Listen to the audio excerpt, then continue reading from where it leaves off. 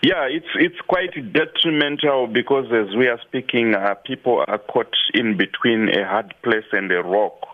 We are talking about a country, a nation where almost 75 to 80% of the people rely in the informal sector. So you can tell people, they live hand to mouth, they live by daily hustle, and an attempt now to lock those people away for about 21 days. It's very detrimental. Yesterday I was speaking to a lot of people who were saying, coronavirus, the real outside is better than the coronavirus of hunger, coronavirus of not knowing what the next meal will be like during the 21 days lockdown. Mm-hmm. Have any measures been announced by government on how the economy will be supported to cushion some of the effects of the lockdown for Zimbabweans?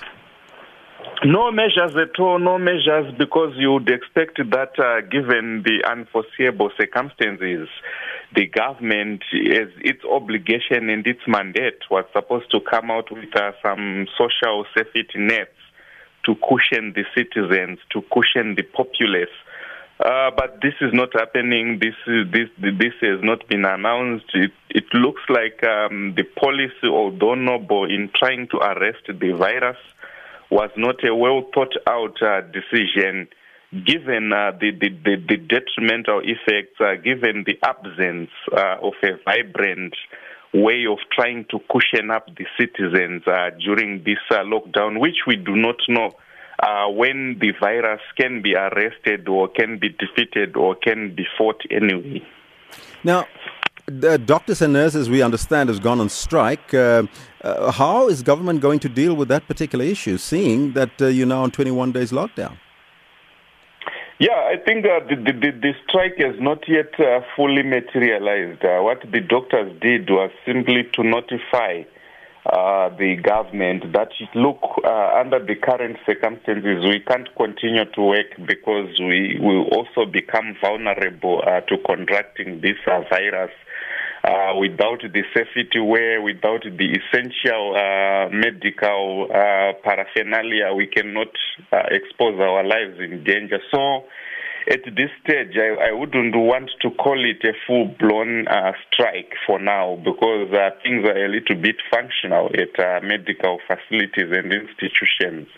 And I'm very sure with the donor community, with the other mechanisms that have been put in place, a lot of developments occurred over the past few days in trying to address some of these grievances, which were mainly pinpointing to the safety and the health at the workplace and not necessarily about remuneration.